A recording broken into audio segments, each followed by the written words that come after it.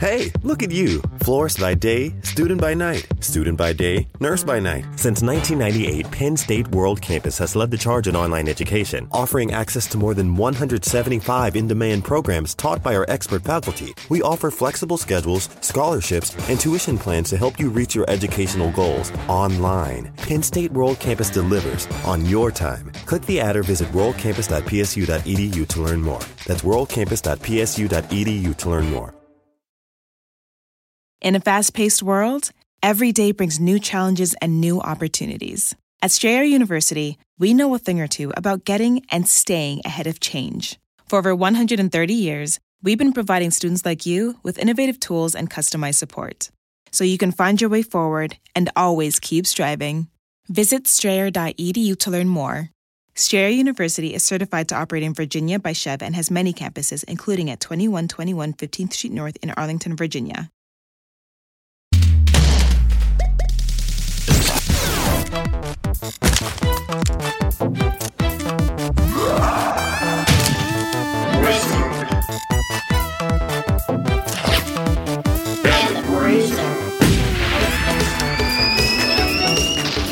Hello, everybody, and welcome to The Wizard and the Bruiser. I'm the Wizard, Holden McNeely. And I'm the Bruiser, Jake Young. And my favorite part of the show is how we always keep that consistent. Go, go, go, go! That's the knowledge crow telling you that it's the Wizard and the Bruiser half hour to an hour. Learning awaits, caca! Oh, no. I need a rune in order to get the crow to open up to me.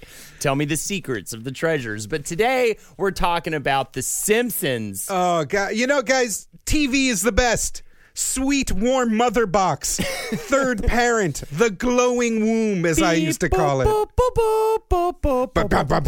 So I would say, yes, my box was a mother box. Indeed, Jake, I was raised by the TV in so many ways. And a lot of my interactions with my family was watching TV together, really not speaking to each other, but sitting in the dark and laughing along with each other to a TV show. That was our way to bond.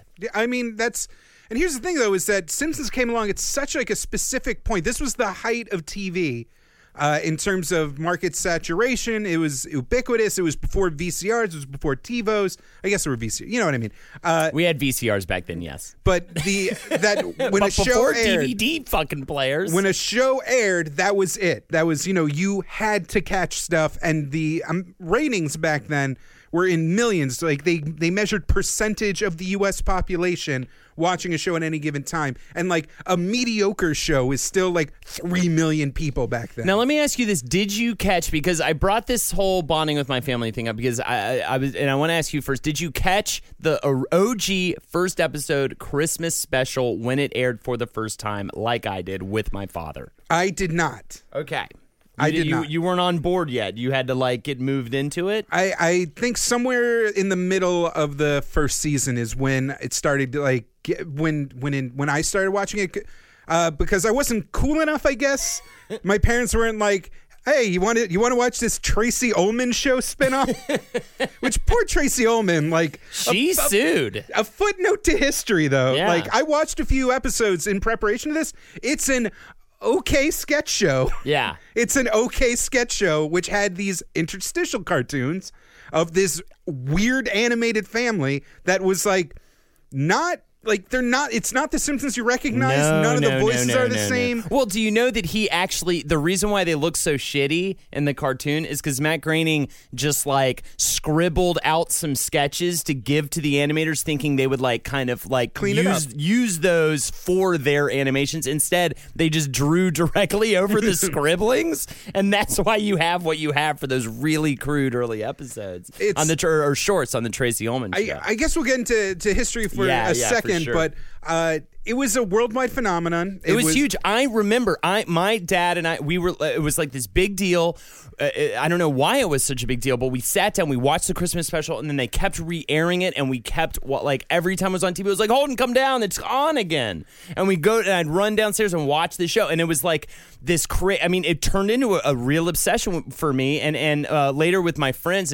I remember every day we were quoting the episodes at lunch. Every day, that was what we would do. We just quote The Simpsons, and I had those Simpsons encyclopedias that had all the little tidbits and info. And I wish I still had those. It would have been useful for this fucking episode, but they got destroyed because in college when I was like using them for doobie papers or something. I don't know. It's almost like The Simpsons was the finishing. The final form of the TV show. I swear to God, because it's very intertextual. It's very meta. It is a TV show made directly in response to sitcoms, which were the dominant form. Like before The Simpsons, it was The Cosby Show, Family Matters, Full House, Cheers. All the way back to Father Knows Best and Leave It to Beaver. One format. Groening said he wanted to offer the audience an alternative to what he called the mainstream trash that they were watching. Right. Okay, so let's get into the personalities involved. For sure. Every episode of The Simpsons, after the main credit sequence, there is three names. It's The Simpsons, developed by Matt Groening, James L. Brooks, Sam Simon. Yes, those are the three for sure. And each one of them is super important to what made that show amazing. Absolutely, and I think it all kind of starts with Matt Groening, born on February 15th, 1954 in Portland, Oregon, the middle of 5 children. He had 2 younger sisters named Lisa and Maggie, older sister named Patty, and an older brother named Mark. What happened to Mark? Mark didn't get any love in the show. Mark is the luckiest one. His mother, Margaret Ruth, i.e. Marge, was a teacher, and the father, Homer Groening, was a filmmaker, advertiser, writer, and cartoonist. For a long time, his bread and butter was 60s surf films, like real eeny-weeny polka dot bikini surfs up movies. And I found footage, and there it is, like Aloha a Go-Go, directed by Homer Groening. And it's such, seeing those 2 words are just so bizarre in real life. Amazing. And Groening was, he grew up in the 60s, was part of the counterculture. Went to the Evergreen State College in Olympia, Washington, what he described as a hippie college. There were no grades or required classes, and he said it attracted every weirdo from the Northwest. So he's this weirdo, a creative kid. He's meeting up with a bunch of burgeoning talent from the alt comic scene, including Charles Burns, who did Black Hole, which is an amazing book. Linda Barry, who is this this proto alt cartoonist that's influenced generations after her. And Groening is there. He's hanging out. He's working on the school paper. And when he graduates, full of piss and vinegar and love and creativity and hippie juice, he moves to L.A. Ugh, hippie juice. It's like patchouli and drippings. Bong water. It's a weird mix of bong water, mucus, and just hash oil. Protest sweat. Just that singular kind of sweat you get from standing outside all day. It's called justice. Blocking their way. They're just trying to get through onto the campus. They're just trying to get on the campus and you're blocking their way. It's not right. I didn't know my co-host liked war so much.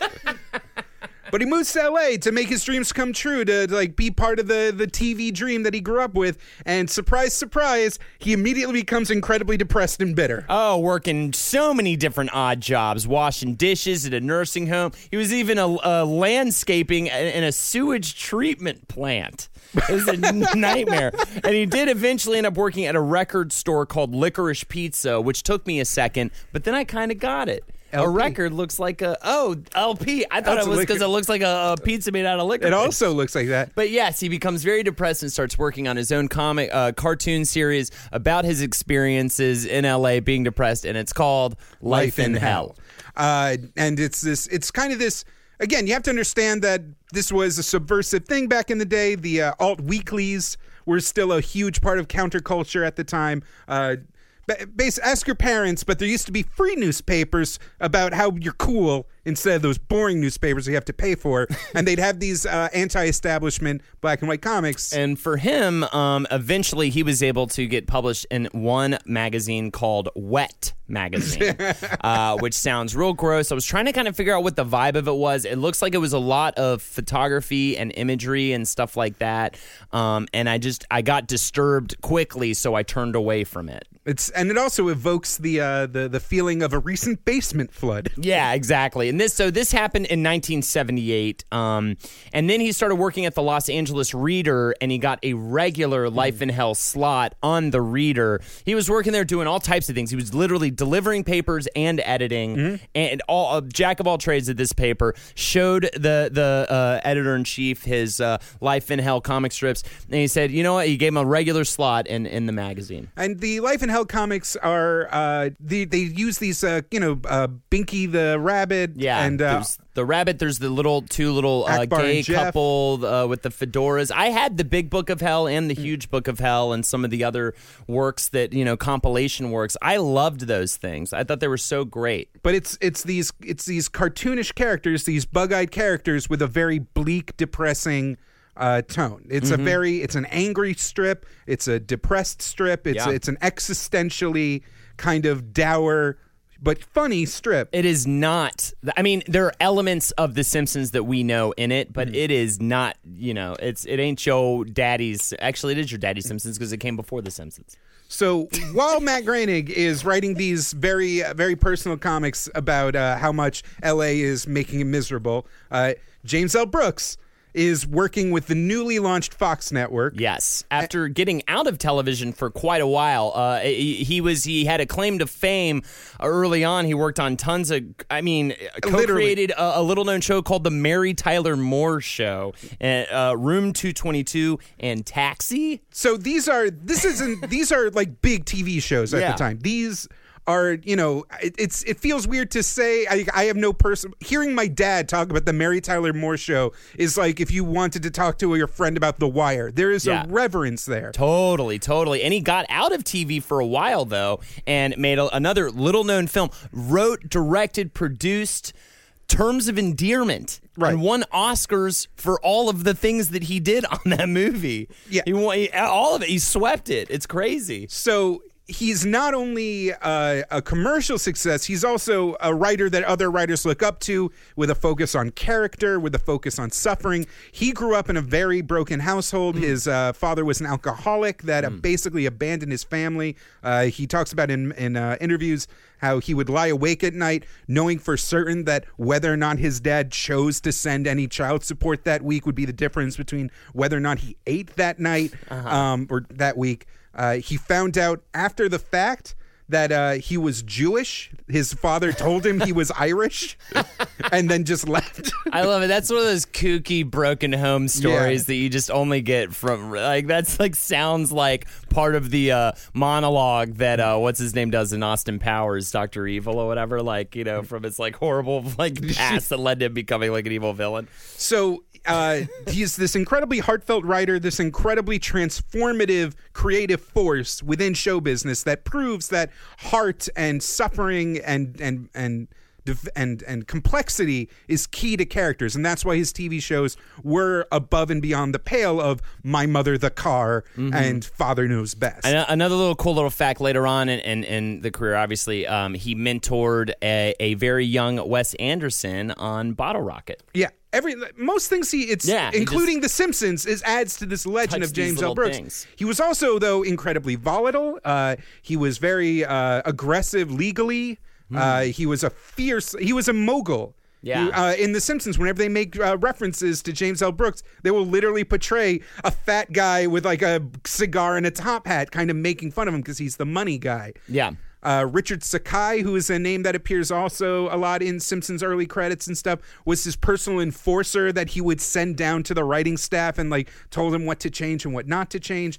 They feared this guy, and he was just the middleman between the writing staff and the Fox executives. Right. And the way, okay, so to back it up a little bit too, before The Simpsons was born, we kind of returned to a subject we sort of started with, but James L. Brooks actually he even quoted saying I never thought I would end up back in television. It was a situation where he was kind of mentoring Tracy Ullman with her show, but she couldn't find a producer, so he ended up kind of getting signed onto the project through those means. He saw Life in Hell, he really liked it, and he was thinking about getting some sort of kind of animated bumpers. Originally, he wanted Peter Bogdanovich's wife gave him a comic of full drawn an original comic board of a Life in Hell strip, and that's like introduced him to Matt Groening's work. Super cool. So, and during a meeting where they were trying to figure out a problem with the sketch show, Holden, I don't know if you know this about sketches. Tell me some things about I'm going to tell you, Holden McNeely, something about sketch comedy.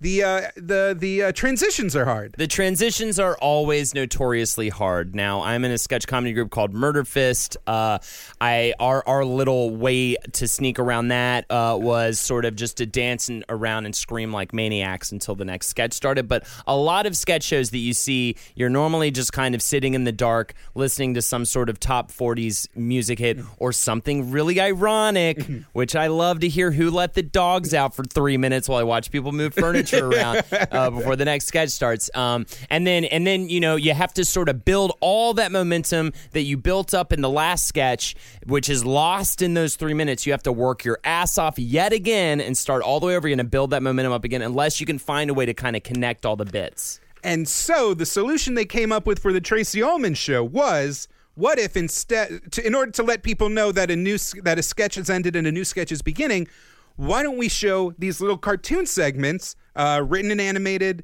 and storyboarded by Matt Groening and Gabor Kshupo of Klasky Kshupo fame, voiced by some of the actors from the sketch show, but not all of the actors from the sketch show, that has no involvement with the woman whose name is on the sketch show. Yeah. What if we just aired that mini TV show in the middle of the other show? Right.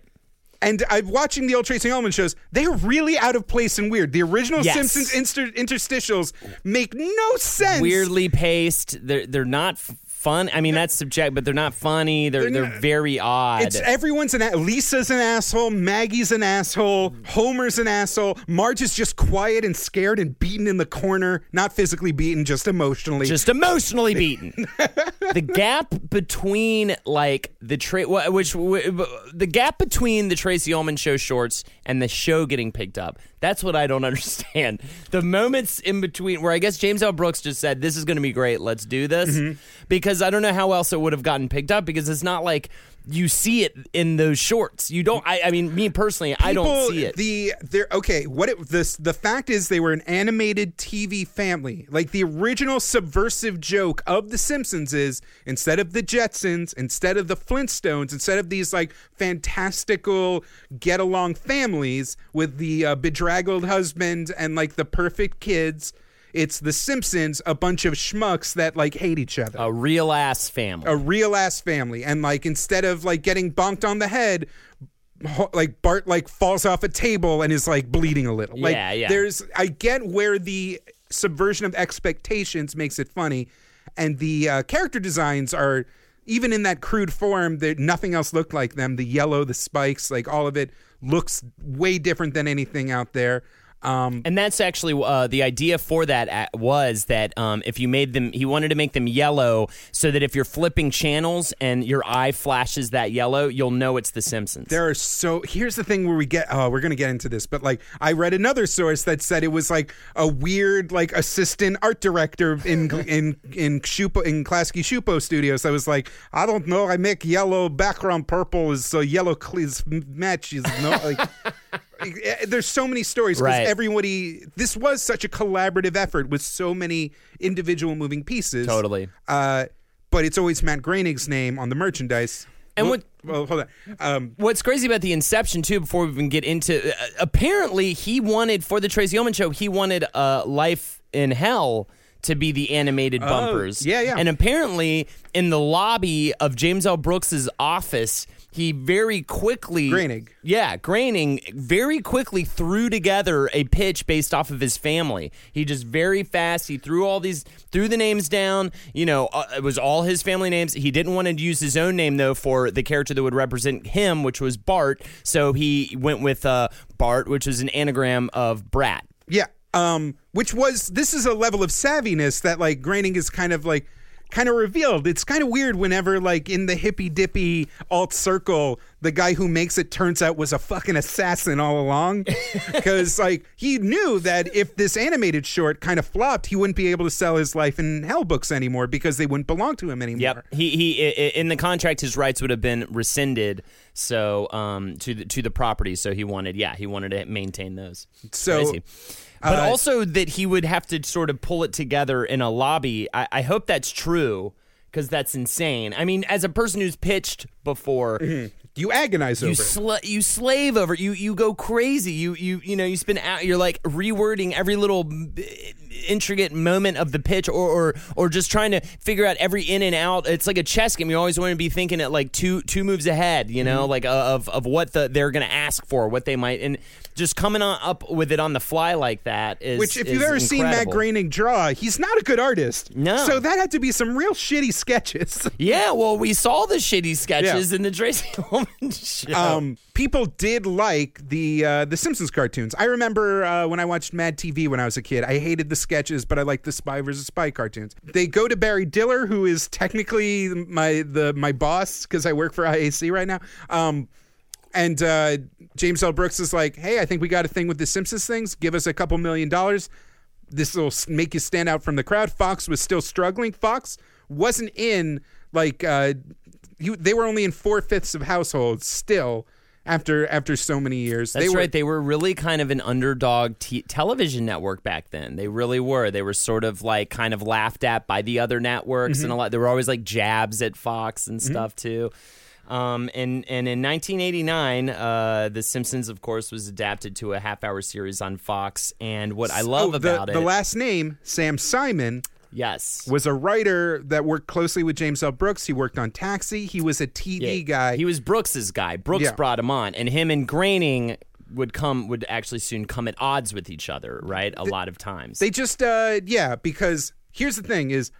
Groening brought the attitude, brought the anti-establishment, like subversive bits. James L. Brooks brought the heart, brought the brought the classic showbiz, like they have to be a family, they have to love each other, they have to, all those like na na na na moments you remember from The Simpsons. That's James L. Brooks' influence.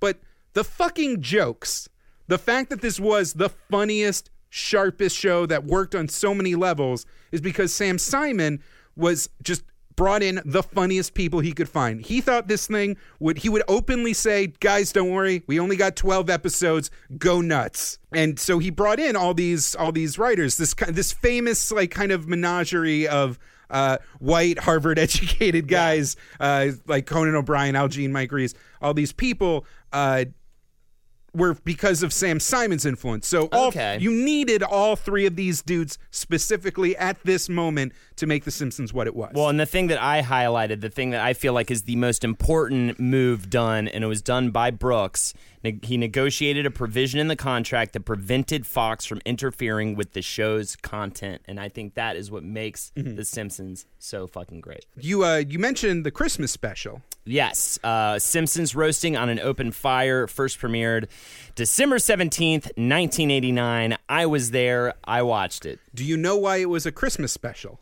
Why was it a Christmas special? Because the Simpsons came out in December. The Simpsons production was fraught with troubles, with challenges. Like Matt Groening's animation style would not work for primetime. You couldn't teach a Korean animator to like fit any of nothing was on model those first few years. The actual workflow hadn't been established yet. James L. Brooks and all the other writers were TV guys. They didn't know how to write for animation yet. Even the sound mixing was weird. They were so unprepared to actually make this endeavor that when the first episode came in, it was actually the one with the psycho babysitter.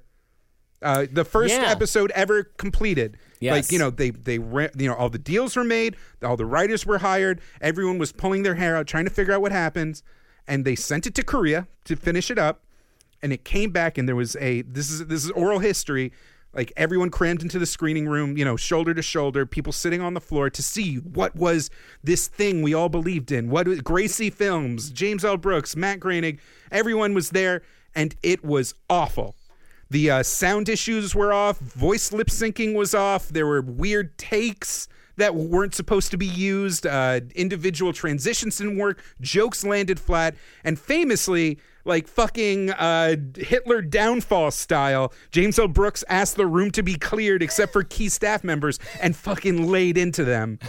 Like everyone thought they were doomed. Right. But then another episode came in and the animation was like a little bit better. And another episode came in and it came out even better. And the first episode that like kind of like that it worked was Simpsons roasting on an open fire.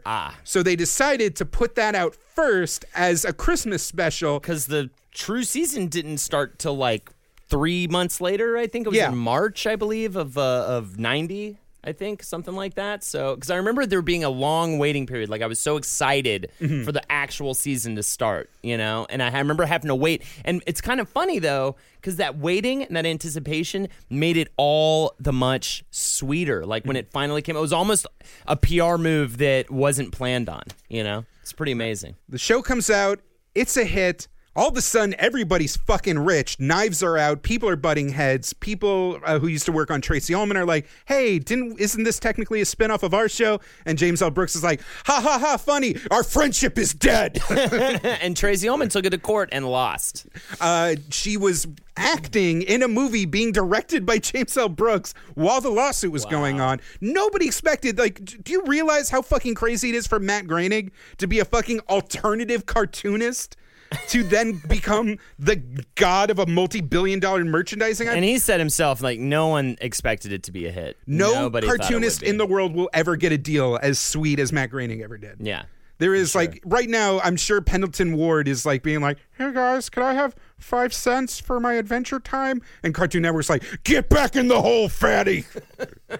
Every single time we get into one of these things, we talk about, like, oh my God, why are these things so popular? And every single time it basically boils down to the right magical people met each other at the right magical fucking moment. And they just so happened to negotiate a situation where they got to do what they wanted to do, how they wanted to do it. Yeah. You know? And they, every single time, they never expect it to be a big thing. And then it just becomes this crazy ass thing.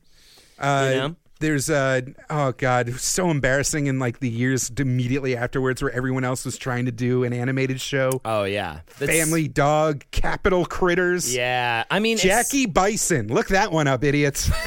Jackie Bison. It's still kind of happening. I mean, it's still like, you know, they really did spawn that primetime animated show. And what's funny, too, is, I mean, really you can look back to, like, the Flintstones was the Simpsons of its time, which is kind of bonkers to think that that was like an adult TV show for adults.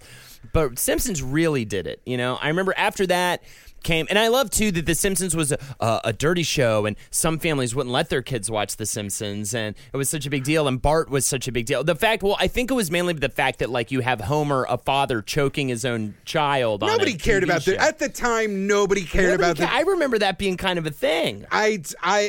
Bart was a bad kid, and that he would talk back to his parents and stuff, and like that was a big deal. Underachiever and proud of it. That made people weird. No, it was the fact that Bart sassed back to authority and was the hero. So one of my favorite jokes was, this is seasons later, but Bart's like, they're trying to figure out how to save money because the family's in financial troubles, and Bart's like, I'm going to take up smoking and then quit it to save his money. He was like, good son. That's the hardest thing you'll ever have to do. Have $5. $5. That's the other thing I wanted to get. The reason I actually wanted to do this topic is it was revolutionary at the time for a TV show to actually offer a sympathetic view of childhood as it actually is. Like, Charlie Brown kind of hit on that kind of isolation, just being a fuck up. Yeah. Just being a fuck up. Like, no other TV show. The Olsen twins were shitty actors. Like, my life wasn't like Urkel. My life wasn't like Bewitched. My life wasn't. But like Bart Simpson struggled to get a D-. Yeah.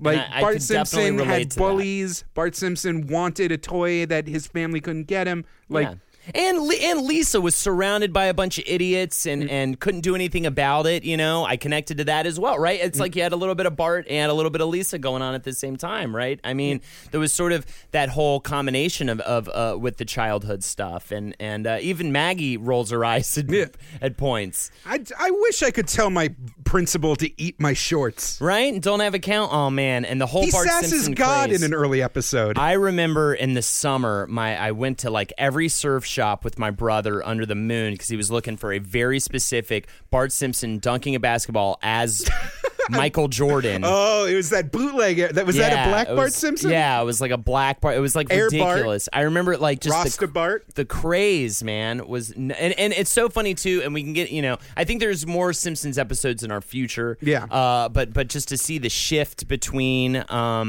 the sort of Bart Simpson craze, which slowly slid into a total just Homer-dominated show, what was huge. So I guess as we kind of like close out, do you want to talk about maybe some of our favorite Simpsons moments? Or Yeah, sure. That's so. I mean, I'm a grown-ass man, and I'll still like just go into quotes versus quotes on this shit. Absolutely, right? One of my favorites of all time is the dumbest thing. It's literally just one of the many jokes about Springfield Elementary being an underfunded public school, and it's just the specific shot is them trying to thin out the meatloaf with gym mats, and Lunch Lady Doris feeding like just one of those blue gym mats into a meat grinder, and just looking very concerned, and just goes, "There's very little meat in these gym mats," which as a kid, like all those absurdist one-liners always like got me. My favorite episode, and I have to admit, okay, my favorite episode is Lemon of Troy. The stealing the Shelbyville stealing the lemon tree from Springfield. My high school band that I was in, his name was Lemon of Troy. Oh. After our favorite Simpsons episode. That's how much we loved the show. Shake harder, boy. Shake harder, boy. And my favorite joke from that, I wrote it down. It's no use. I'm never going to find that tree. This whole raid was as useless as that yellow lemon-shaped rock over there. Wait a second. There's a lemon behind that rock. And then it shows the space. There really was a lemon-shaped rock, but then there was actually a lemon. It's so ridiculous. It's the dumber jokes that stick with you. Oh, totally. The other one from that episode, when they're looking at the different Roman numeral doors. Rocky 5 plus Rocky 2 equals Rocky 7. Adrian's Revenge. I think. Wait, wasn't Apollo technically Rocky 7? Yeah, I think so. Yeah. Apollo is. So we have like or Creed. I'm sorry, Creed. Or Creed rather. Yeah. Okay, a really dumb thing. I love like anytime they went into old timey time stuff. Anytime like Mr. Burns talks about a mail via aerogyro or anything like that. My favorite old guy moment probably. Just Grandpa Simpson in Strike Buster get up with a bunch of old men being like, well, we can't bust heads like we used to. Now we just tell long stories that don't go anywhere. Like the time I caught the trolley to Shelbyville. Yeah. No, back then, the trolley cost $0.25. The key line. The important thing is I was wearing an onion on my belt, which was the style at the time. Yeah, totally. Back then, you couldn't get white onions because of the war. So we had to use those big yellow ones. Just fucking that great. My favorite Treehouse of Horror of all time would definitely have to be the Shinning / time traveling toaster episode. I wish I hadn't sat on that fish. The no beer and no TV makeover something. Go crazy. Don't mind if I do. Woo, woo, woo. It just Lisa the Vegetarian had two great ones I love. The Homer's BBBQ. The extra B stands for BYOBB. What's that B stand for? That's a typo. And Mr. Burns and Smithers looking out in like that big office window he has behind his chair, just staring at the sky, just going, "Oh, Smithers, I think I'll donate $1 million to the local orphanage." When pigs fly, and they both start laughing, and then just the pig flying through the sky goes by, and Smithers just goes, "Shall I write the check, sir?" And just so casually, Mr. Burns' unfazed is like, "No, I'd still prefer not."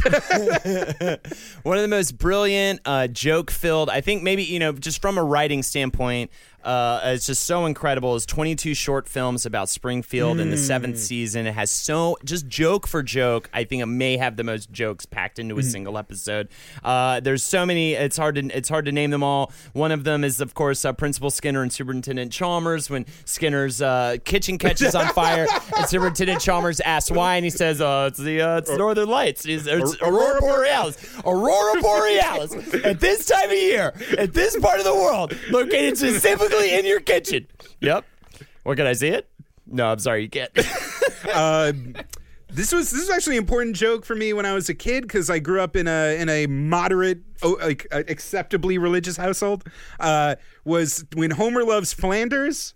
There was a moment where throughout the show there would be this kind of sky perspective looking down on Homer, where he would like yell at God, being like, "Why have you forsaken me? Like, Lord, please make this," like the whole episode. And then they just stay on that shot, and then Marge walks in, also looks up towards the camera with a broom and just goes like, "Homer, for the last time, that's not God, that's just a waffle Bart threw up there." And she hits the camera with a broom, and a waffle falls into Homer's hand, and he just stands there looking at this waffle with reverence.